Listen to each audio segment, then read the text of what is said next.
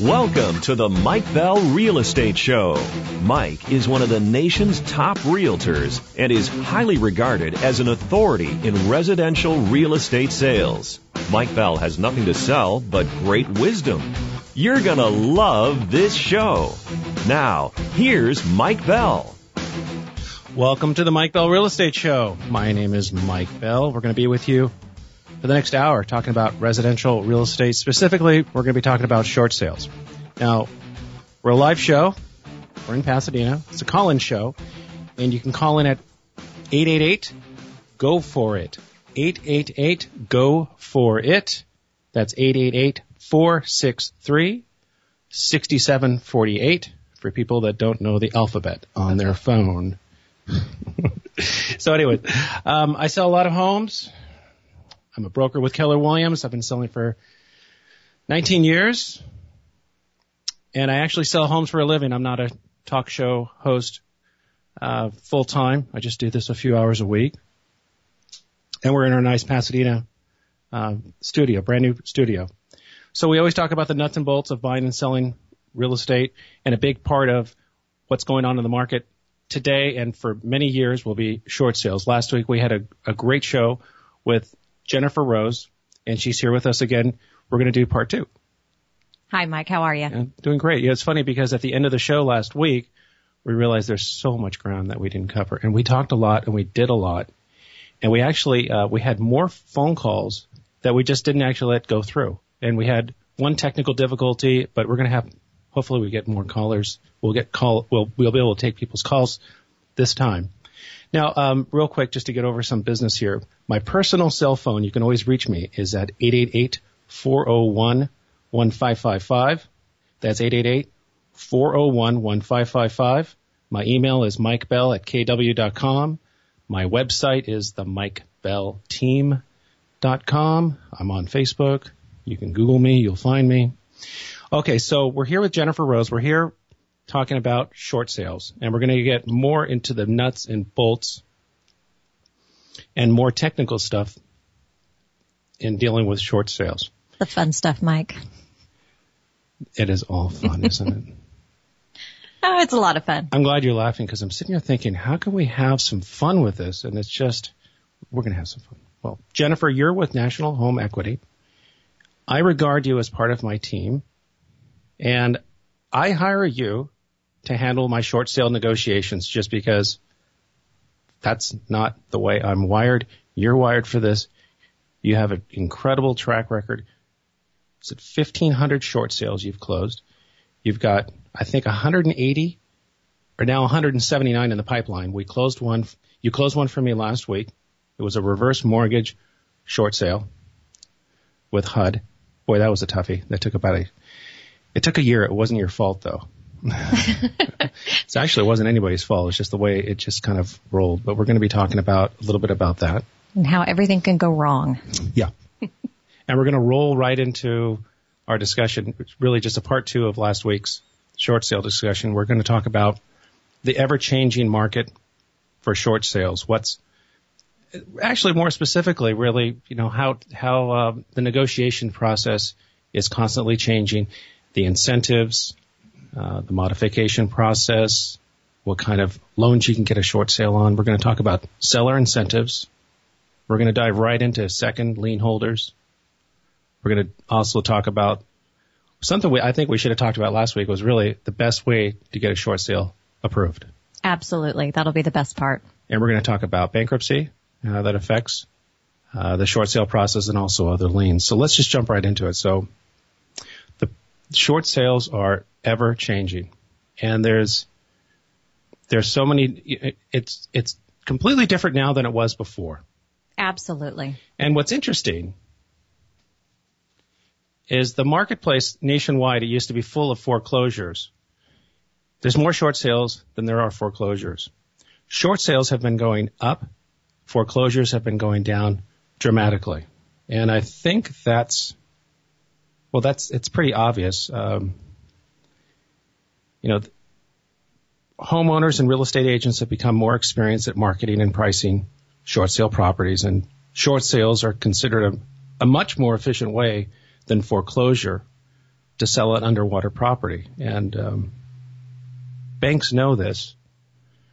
That's right, Mike. They definitely do. And it's been a couple of years process of getting the banks on board. And let's, even if we just step back for a minute and go back to the basics of a short sale. Yeah. The short sale is, it just bottom line means that the bank is making more money to recover their loss than a foreclosure. So it would absolutely make sense that the banks would recognize this, want to approve short sales, because at the end of the day, it means more money in their pocket. There was an article in the Wall Street Journal just a week ago. They were talking about, I don't see how this stat could be true, but maybe it is. It says short sales generally fetch more than foreclosures. And they're saying that they fetch a foreclosure, they lose 24% more money foreclosing on a house than short selling a house. That actually does sound right. And 24%. Yes, that's right. Wow. You have to take into consideration with a foreclosure, and which is what the banks do as well.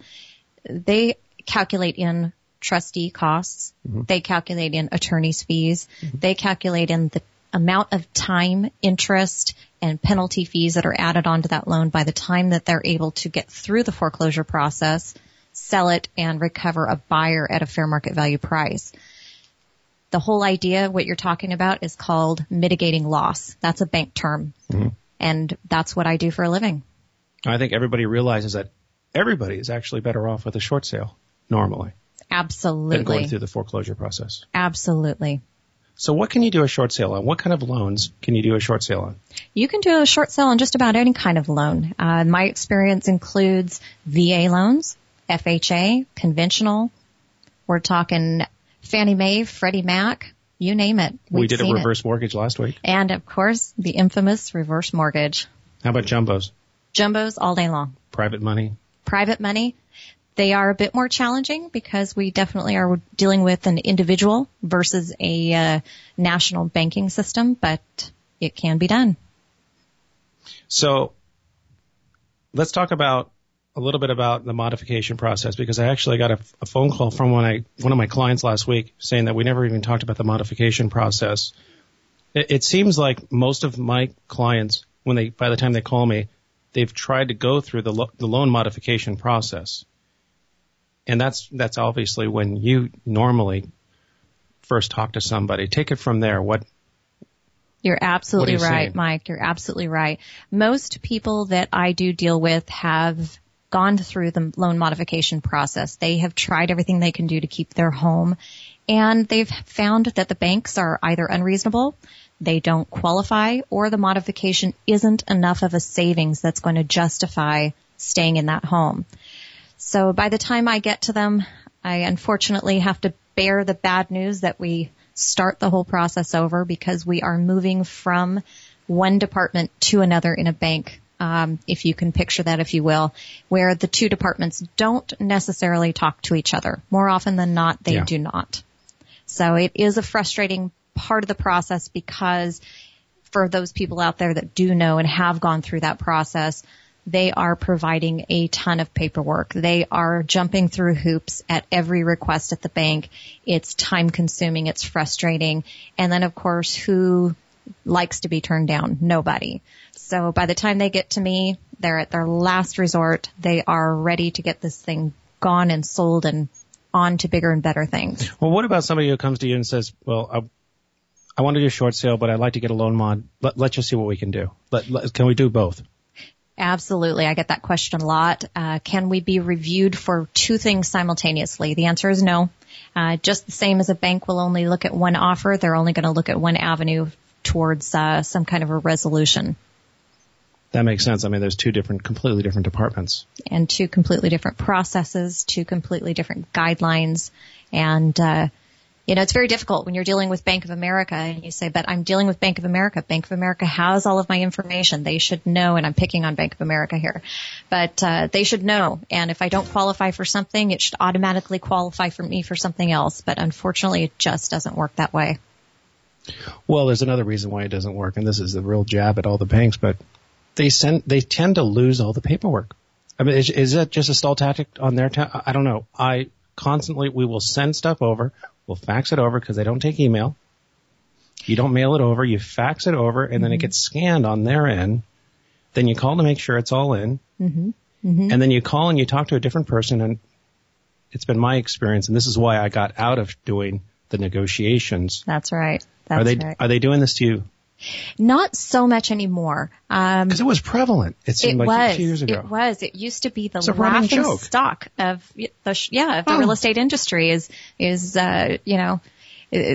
if you remember that old movie, was it The Office, where they're beating the fax machine out in the field? Yeah. That comes to mind every time I would think about that. But, a lot of the banks now, they are utilizing email. And, of course, we've got the Equator system, which is basically a glorified website that keeps the banks and the agents honest, because you would upload documents there and they cannot be deleted or removed. So it has eliminated a lot of that. Now, that being said, there's still the frustration of making sure that you're getting these documents to the right department, to the right fax number, to the right email.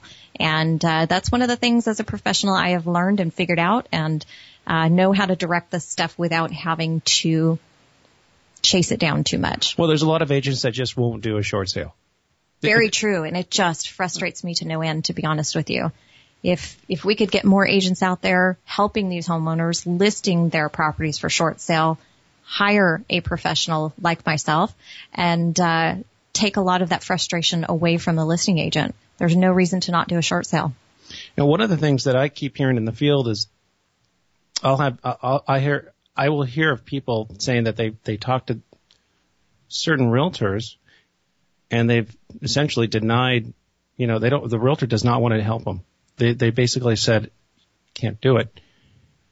Sometimes it might just because, a lot of times it's because they're uneducated, I think. The agent just doesn't know how to do it. They just rather do a regular equity sale. But maybe a lot of them, they just, it's very, very complex. But sometimes the house is in foreclosure. A lot of times the house is in foreclosure. That's right. And let's talk about that. Like in California, the foreclosure process could be almost 4 months. That's right. In a best case scenario, fastest case scenario, which really rarely happens. But do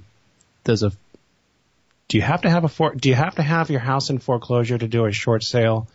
Can you stop a foreclosure with a short sale? Great questions, Mike. Great questions. First and foremost, no, you do not need to be in the foreclosure process to do a short sale. As a matter of fact, those are the easiest ones to take, because once you are in the foreclosure process, no, it's not too late, but the fire is burning a little hotter at that point, and there is a lot more sense of urgency on everybody's part as far as getting that bank to review that file before that property forecloses. Now, it's a little scare tactic that a lot of companies out there, we have a lot of companies that are soliciting homeowners stating that they are in foreclosure, that they have a sale date set on their home, and they don't. And if you read the fine print way down at the bottom, it'll put in there that this is just a solicitation. So there's a lot of people who think it's too late. My house is already in foreclosure. There's nothing I can do. It's just not the case. But if there is just because you're in the short sale process doesn't mean the foreclosure process is going to stop. Absolutely. Great point. It's one question that I get asked a lot. Short sale does not stop a foreclosure until the short sale is closed. And that's one of the things that's my job, is to hold off that foreclosure process as hard as I can until we can close that short sale. And you were talking about how the foreclosure department and the short sale department are completely different departments. They could be in different cities. Exactly. They usually are. And even for the states. Big banks. That's right. In states. That's right. And maybe even countries too, the way the servicing has been taken offshore. Very, very true. We're going to go into our first break. Thanks, Jennifer. We're going to be back with Jennifer Rose. We're going to be talking about the real complex issues with short sales. And we're going to be talking about how do you take all your short sale assignments? Absolutely. So we'll talk about that. Absolutely. All right.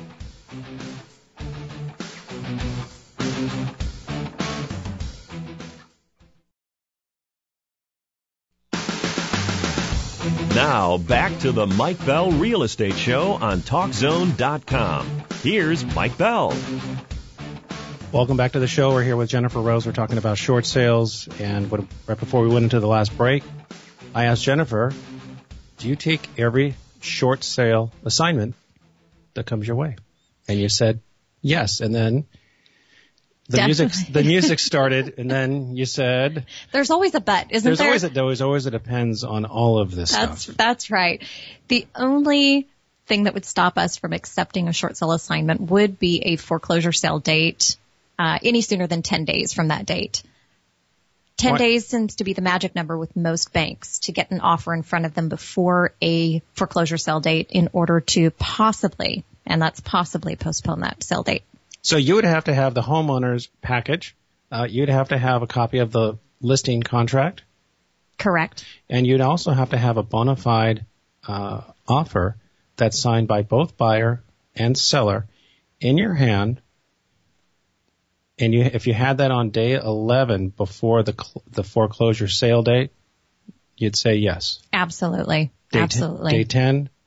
Day 10, we're pushing it. Day 9, it depends on the bank. Yeah. Interesting. I know a lot of agents, like we talked about before, they won't even take it if there is a foreclosure. And my comment to them would be, why not? If you can seriously help these homeowners, and if you can help stabilize a neighborhood by selling a home through a short sale versus a foreclosure, why wouldn't you? I talked about this in another program, but the number one reason why any kind of real estate deals fall apart, the number one reason is lack of communication. Could not be more true in the case of a short sale. And it's really unfortunate, but when people, it's human nature, I think, that when you get in trouble, it's easier sometimes to just stick your head in the sand like an ostrich until you only have 10 days left or something, or 30 days, and you just realize I finally got to do something. Absolutely. And I've come into quite a few of those, quite a few homeowners who thought that they would go through the loan modification process, thought that they had more time. And once that sale date snuck up on them and they realized this is real, there is kind of a last ditch effort to get the bank to help them out, even though we've got that sale date just around the corner. Let me ask you, give me a best case scenario. What's the best way to get a quick short sale rolling? Great question, Mike. Great question. All too often, I will travel around to different brokerages and speak with different agents and talk with them about short sales and how to get these things put in and approved as fast as possible. I heard you speak a few months ago on this. Yeah. Yeah, thank you. The hardest part for me is trying to convey to the agents. Everybody thinks short sale as short value, and it's just not the case. Short sales just mean that the bank is taking a loss. It doesn't mean that the neighborhood is taking one. Best thing to do is to market that house at fair market value. I think that a lot of agents have that old school mentality of a few years ago that short sales were such a pain, or that it's a perfect investor flip, or it's this perfect deal. Not the case anymore. The banks are smart. The banks have figured it out, and they want fair market value for that house. They have computers. They have Google Earth. They have Zillow, Trulia. They know. As well as their own contracted appraisers and agents. Yeah. That's right. That's right. So the best thing to do is to market that property as fair market value. There is no reason in today's market, at least here in our market, that a bona fide buyer would not put in an offer at full fair market value, and no reason why a bank wouldn't approve it. Well, I can tell you a number of examples that I'm seeing in our marketplace, and I'm sure this is happening nationwide, where, say for example, you have in our marketplace, our average sales price around $600,000. You may have a house that's worth $600,000, but the agent puts it on for $500,000, and they tell people that's a short sale. You have to tell in the marketing comments, and that's at least in California. Now, what happens is one of my buyers may see it and say, "Oh my gosh, $500,000! I want to buy that house." That's right. And on something like that, in this kind of a marketplace where inventory is low, they might get 30 offers on this thing. That's right. And a lot of them are going to be for $500,000. People thinking, oh, if they're at the asking price, I'm going to, I'll get it. That's right. But maybe they only get $525 for it or $530, and then the agent that's representing the seller, I think, is doing a total disservice because, yeah, maybe it looks good that you got 25 offers. If you're in the industry, you know that if you have 25 offers on a property, there's actually something wrong. Okay? Absolutely. It's too many. Absolutely.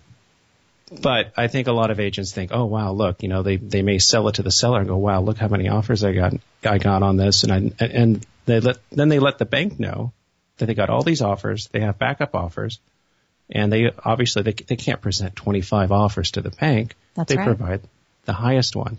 Now I'm seeing these deals fall apart.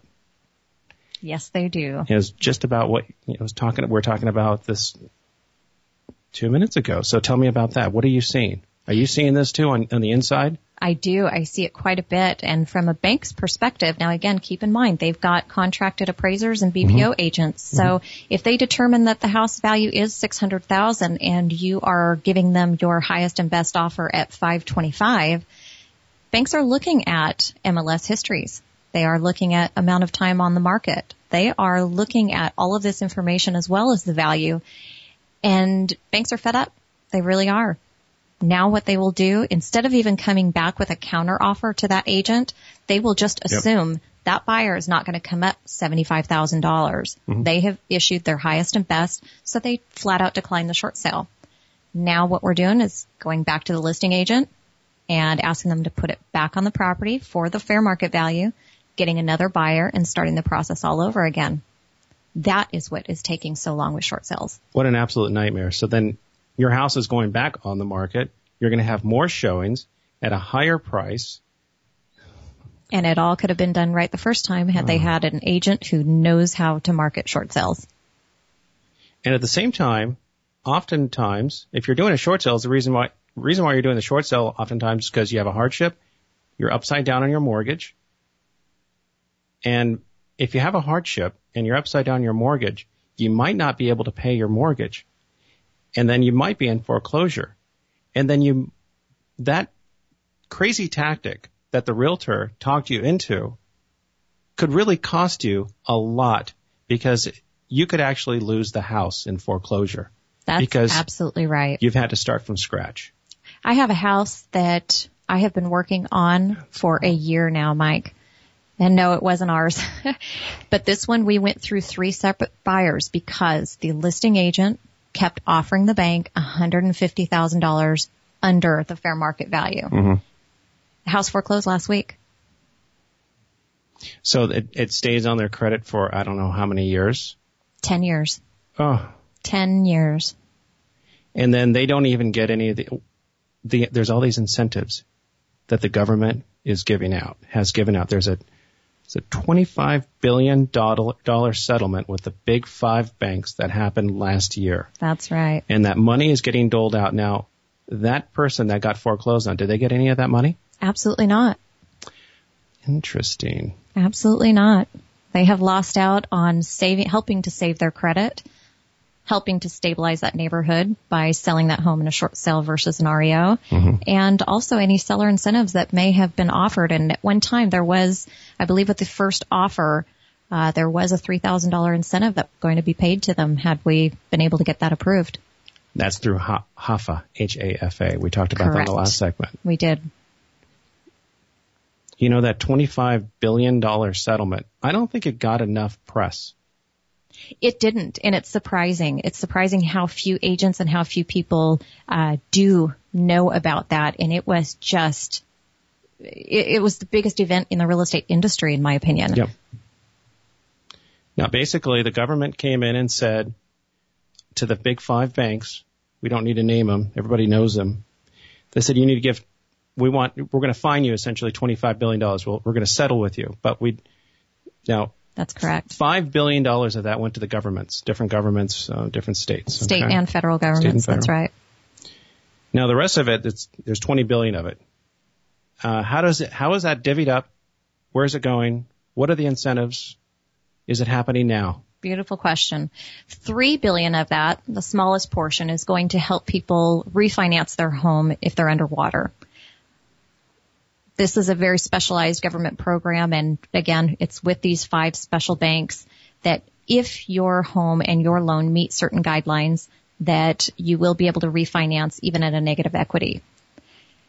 The largest portion of that settlement was $17 billion to be given directly to the homeowners. It's a lot of money.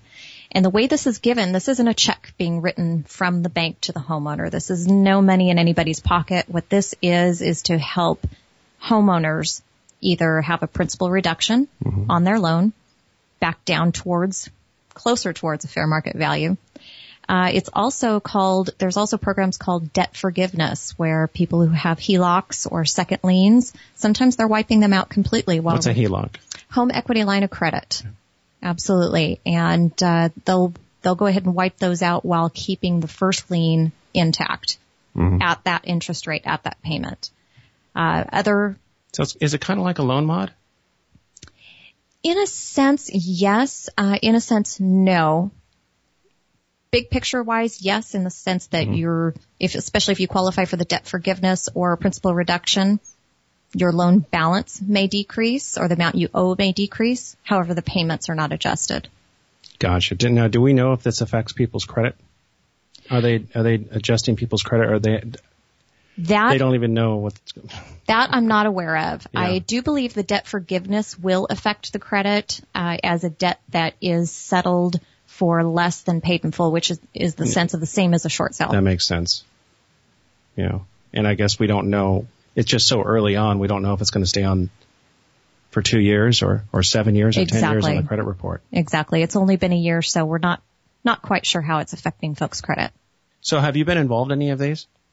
In principal reduction and debt forgiveness? I have seen quite a few debt forgiveness on the HELOCs or second liens. We've had more and more over the last couple of months than we have over the last year, where they are rolling around and we're negotiating a short sale. And now all of a sudden we're only negotiating a first lien where we've already got the second lien has been wiped out. So there is a way to do both. Interesting. Wow. And this stuff is changing all the time. Constantly. And it's getting easier. There's incentive. I mean, this is an incentive for sellers to do short sales. Everybody wins. That's right. And we can't ever guarantee any kind of an incentive to any homeowner. Sure. Each loan qualifies under its own different criteria, and only the bank knows that criteria. Gotcha. Well, we're going to go into a break. You're listening to the Mike Bell Real Estate Show. We're here with Jennifer Rose with National Home Equity. And we'll be right back. We're going to be talking about, we're going to dive right into second lien holders after this.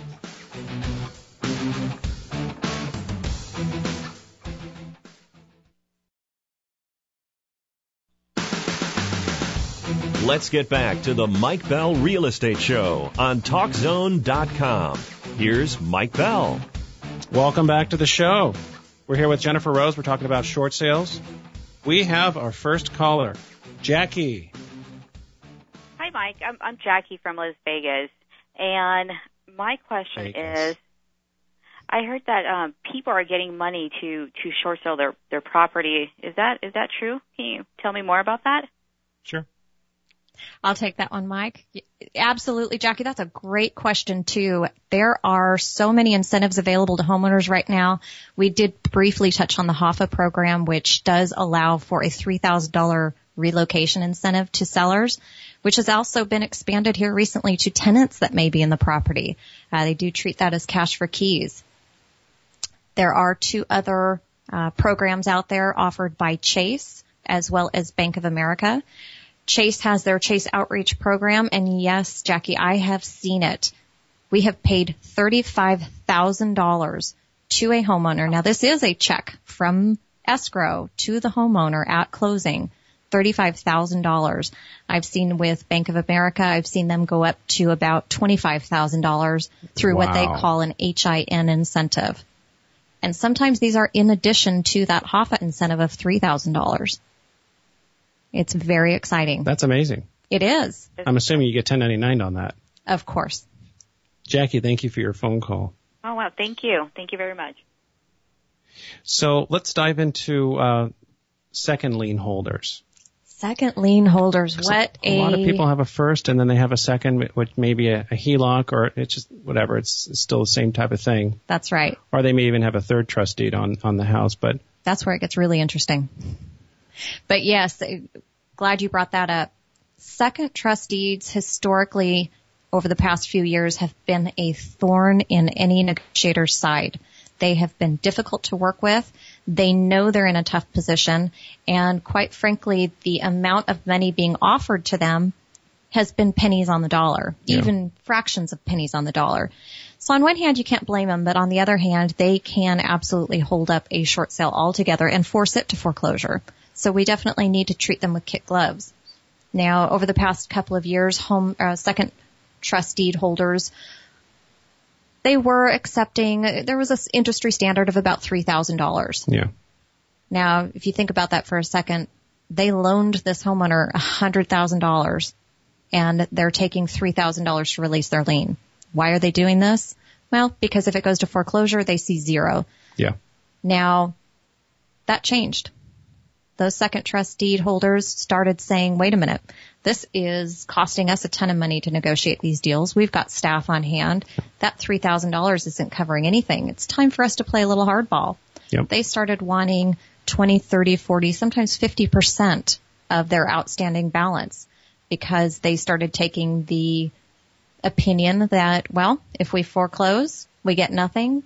If we agree to the short sale, $3,000 just isn't enough. Well, and if they just take the $3,000, they can't go after, at least in California, they can't go after the homeowner for the rest of the money. That's exactly right. And it was pretty much the passing of that non-deficiency Senate bill that caused the second lien holders to become incredibly difficult to negotiate with. Yeah. So between the time that Senate bill was passed and this Attorney General settlement that we were just talking about a few minutes ago that happened last year, what most people don't realize is through that settlement, in the fine print, these 5 major servicers, if they hold a second trust deed, they have to accept 8% of their balance up to a maximum of $8,500 to release their lien. So a little bit more money in their pocket if they owe $100,000 or more. This is definitely more than $3,000, but they can no longer demand any more than that, which has made the negotiations a lot easier if they are one of those 5 major servicers. I will bet you, well, I don't want to lose any money, but I don't think I would lose any money if I told you that most realtors don't even know what you just said. They don't even know about the 8,500, 8%. They have no idea. Right. That's right. They all think it's 3%. That's right. Still, right now. That's right. And this program's been going on for half a year? Over a year. Over a year. See, I didn't even know. That's why I hire you. That's right. That's right. It's my job to know these things. And like I said, it really, really has made our negotiations a lot better. It has, I have watched, here's a story for you, Mike. I had a short sale, and this is prior to the Attorney General settlement, where the first lien holder was PNC Mortgage. The second lien holder was PNC Bank. Now, most people don't know that these are 2 completely separate entities, all under the same umbrella company. Yep. PNC Bank, in my second lien position, was demanding $33,000 to release their second. Now, if you want to get really confusing and really technical here, the first lien holder not only says we're only going to give that second $3,000, 3, not 30, but we also don't allow anybody else to pay them any money, because if anybody else is going to pay them any money, we would rather get it first. Yeah. Okay. I watched PNC Mortgage and PNC Bank fight with each other for about 6 months, and the house foreclosed. What if the buyer who's buying the property says, I want to jump in and I like to throw in $10,000 because I'm just, whatever, they're getting a really good deal, or they want to, it's been going on for a long time, the values have gone up. That's right. The buyers can't even do it. It depends now. Again, we talk about it's ever changing. It depends now. If a property is being reviewed for a HOFA short sale, no outside contributions will be allowed. If it is what we call a traditional short sale, which is basically anything not HOFA, contributions can be allowed. Certainly can't be allowed from the homeowner himself. It's funny you're saying, we're talking about different lenders. A few years ago, out in Southern California, a lot of real estate agents were told that there was a big investor that bought a huge portfolio of loans from Wachovia. And that if you had a client that wanted to sell their house that had a Wachovia loan, that investor had bought the portfolio at 25 cents on the dollar. So if you had, a $400,000 mortgage on your house, the actual investor that owns that mortgage is in it for only $100,000. And they were telling all the realtors and the title officers and everybody in town that, hey, let your clients know this, and that we can do what's called fast track and get the short sale done really quickly. And they actually gave us a phone number for a guy that you could call in Southern California, and he promised to pick up the phone, and he can get short sales approved in 48 hours. That's very true. That's very true. I've seen many of them myself.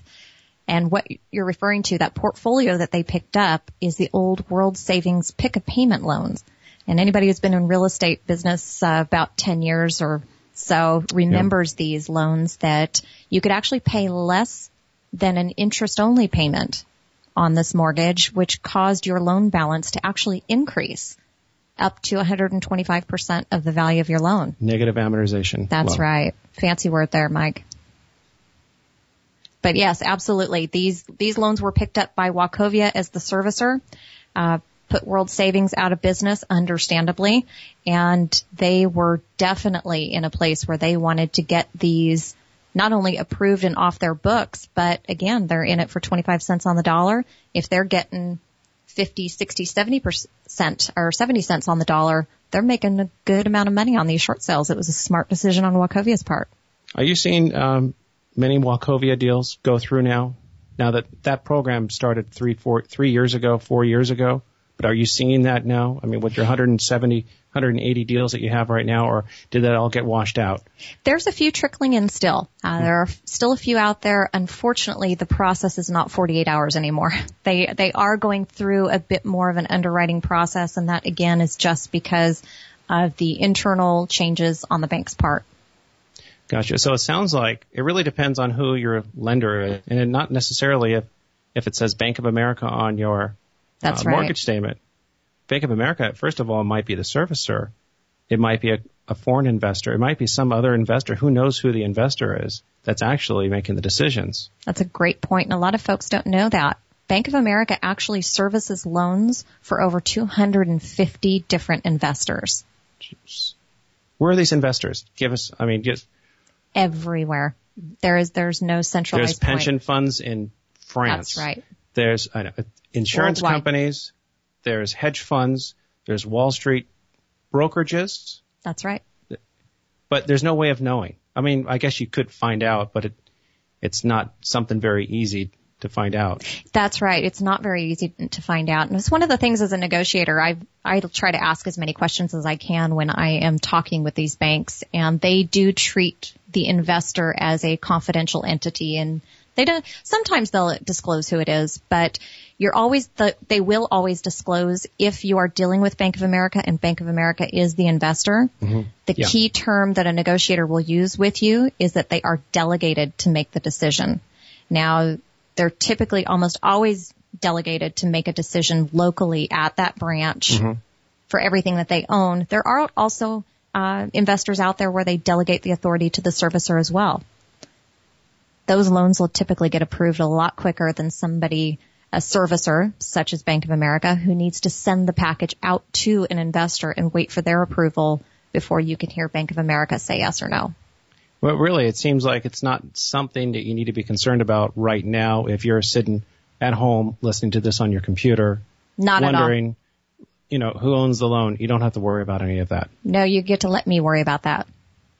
But even if you wanted to start worrying about it, there's not much you can do about it. Of course. I guess if you really wanted to do some digging, you can always call and ask. Of course. But that's awfully weird. I mean, why would you call and ask? I think it would just be a curiosity. Yeah.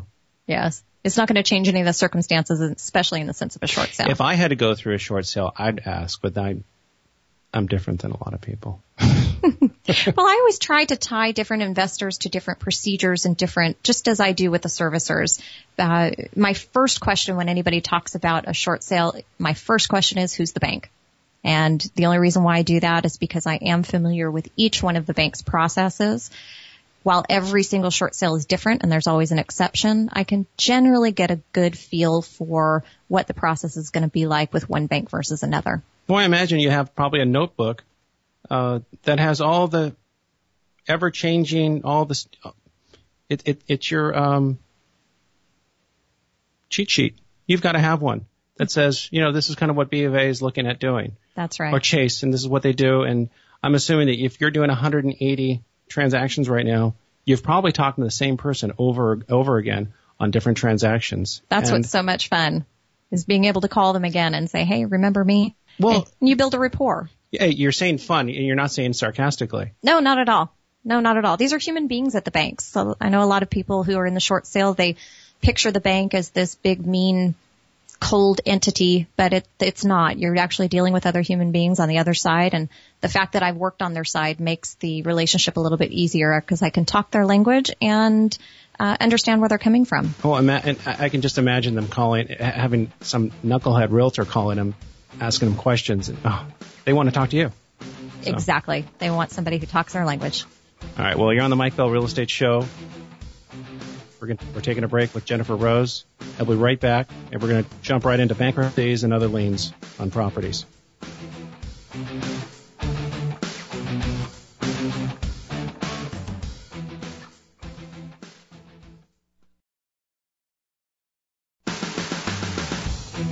And now more of the Mike Bell Real Estate Show on TalkZone.com. Here's Mike Bell. Welcome back to the show. We're here with Jennifer Rose talking about short sales. And we're going to roll into bankruptcies and other liens and how they affect the short sale process. Jennifer, you know this, but most people don't know this, but in bankruptcy court, doesn't matter what court you are in the United States, it's a federally appointed judge, and bankruptcy is federal court. Correct. Federal stuff tends to supersede state. Yes. Tends to. I'm not an attorney. So I have clients that will when they're in the middle of they're trying to do a loan modification and they realize maybe they need to do a short sale, they'll call a bankruptcy attorney. And there's some bankruptcy attorneys that'll do, they're just boilerplates and they just kind of wham bam, thank you ma'am, $1,000 deal, and they put you into bankruptcy thinking that stalls things or that makes things better. We're not here to give advice, but let's talk about your experience when something like that happens, when somebody files a Chapter 7 or a Chapter 11. What does that do to the process? Great question, Mike. Bankruptcy affects my process in two ways, and it all depends on, number one, is the bankruptcy still active, or has the bankruptcy been closed and discharged? Mm-hmm. If the bankruptcy is still open, we will talk with the bank up to a certain point. Let me take that back. We have one bank, Ocwen, who will refuse to speak with you unless they have written authorization from your bankruptcy attorney. But negotiations can only go so far until that bankruptcy is closed. Now, once the bankruptcy is closed, then we can really get into negotiations with the bank. The way the bankruptcy attorney handles the bankruptcy, if they include the property, include the mortgages in the bankruptcy, or if they file what's called an order avoiding lien. And that's going to affect some other judgments and liens that we'll talk about. But just dealing with the short sale lenders, the biggest thing that we look for is a discharged or dismissed bankruptcy. Otherwise, we get into Fair Debt Collection Practices Act violations. Cannot talk about negotiations or collecting a debt during an open bankruptcy. Because there's what's called an automatic stay. Correct. And in bankruptcy, obviously, they have some. When you file for bankruptcy, you get it approved. Basically, everything stays the same. That's right. Until the judge can figure out and everybody can come to terms with what they're going to do. but it's called a stay action. That's right. And it also affects everything stays. Yeah, including negotiations, all that stuff. And including foreclosure. It will automatically delay or remove any foreclosure sale dates. There's a change in, I work with a lot of attorneys, but there's a change in the way they process bankruptcies. Now you can actually file for bankruptcy in the attorney's office, and they do everything through the internet. You don't actually have heard that. You don't actually have to go to court and get it. So I'm sure you're seeing this too, where maybe somebody will come in and file for bankruptcy right before the court date. Oh, I've seen them do it the morning of. Yeah. We've had a few where, as a last-ditch effort, they had a bankruptcy planned, and they just didn't want the house to foreclose. They wanted to include it in the bankruptcy. They wanted to do the right thing. They wanted to do the short sale. So they went down and filed bankruptcy even the morning of, and it does stop that trustee sale date. I was on Caravan last week. I was talking to a real estate a real estate agent, and she was telling me how she gave advice to her client to file bankruptcy to stop the sale. Oh, and my. I was like, are you kidding me? It's the most ridiculous thing I've ever. There's a lot of things I've heard that are ridiculous, but that's right up there. You're going to get sued for giving. You can't be saying stuff like that. You absolutely can't. You're right. You have no idea what the circumstances are, and you could really screw somebody's credit up and their livelihood up by giving somebody that kind of advice. You're absolutely right. And again, once again, another reason why you need to have an experienced attorney who understands the ins and outs of all of these and works with a great team who can advise their clients properly. Jennifer, I'm realizing we didn't even give your contact information out. It's on the other show, but I want everybody to know that you can always contact Jennifer. 818-863-1631. That's 818-863-1631. Her name is Jennifer Rose, just as it sounds, at National Home Equity. And her email is jrose@nationalhomeequity.com. jrose@nationalhomeequity.com. I'm sorry, we rolled right into this on the first segment. Well, we're just so excited and so anxious to talk about all of the good material. It's actually good. It's actually really good material, but it's a little dry, but it's information that needs to go out. Absolutely. These homeowners, these agents, everybody needs to understand where there's a will, there's a way, especially when it comes to a short sale.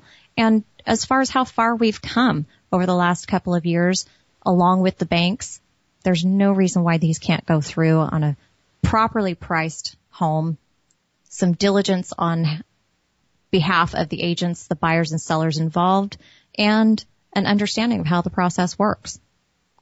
Well, let's talk about other liens. Great topic. There is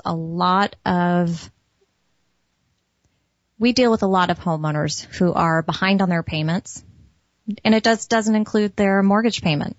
It can include car payments. It can include credit card payments.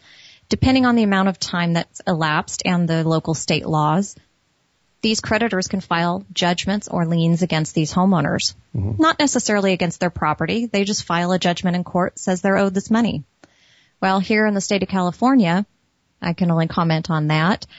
These liens automatically attach to any real property that debtor, as known in the judgment, owns. And these liens do come up and creep up on us when we're in the middle of escrow, regardless if we have a short sale approval or not. Mm-hmm. They have to be addressed. And these can get very, very tricky. Now, we have some where folks have filed bankruptcy.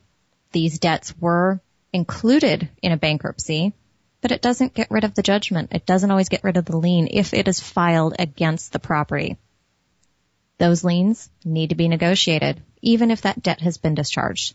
A lot of people don't understand that, and it is a difficult concept to communicate, but it's certainly not the end of the world, and we've seen 100 of them, if not more, and had some successful closings of short sales, even with these kinds of liens. I'm sitting here listening to this thinking, okay, you're going to hire a real estate agent to do all of that? I mean, it's ridiculous. Why wouldn't you hire an expert? Absolutely. I would have you do all of this. Absolutely. There's no way I'm going to touch another short sale. I'll do the short sale, but you're going to do all the negotiations for me. And it just makes sense. It absolutely makes sense. We've been there. We've done that. It's our skill set. It's a perfect combination of escrow and real estate agent combined, and the knowledge of both of those fields, as well as a little bit of extra new procedures and policies from our favorite banks. And Jennifer, thank you so much. We're going to wrap up. I got a super busy week. You were talking about your busy week. Yes, and congratulations. 10 properties on the market in the next 4 weeks. Yeah, we have about 10. We have one we just put on before the show. We have 2 more that we're trying to put on the market later this evening. We're smoking. Congratulations. We're smoking, so it's really good. Anyways, that's it for today's show. We'll be back next week. Same time. Please call in. Don't forget to visit my website, themikebellteam.com. I almost forgot my own website. And it's a busy week.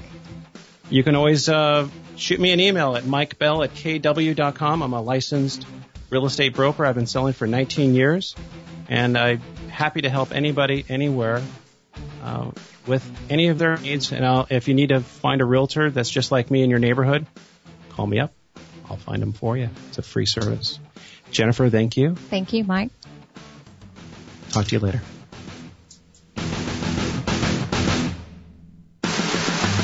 The opinions expressed in the Mike Bell Real Estate Show are solely those of the hosts and do not reflect the opinions of anyone at TalkZone.com, Keller Williams Realty, any board of realtors, or anyone for that matter. Always hire a real estate attorney when making real estate decisions. Do not try any of this at home.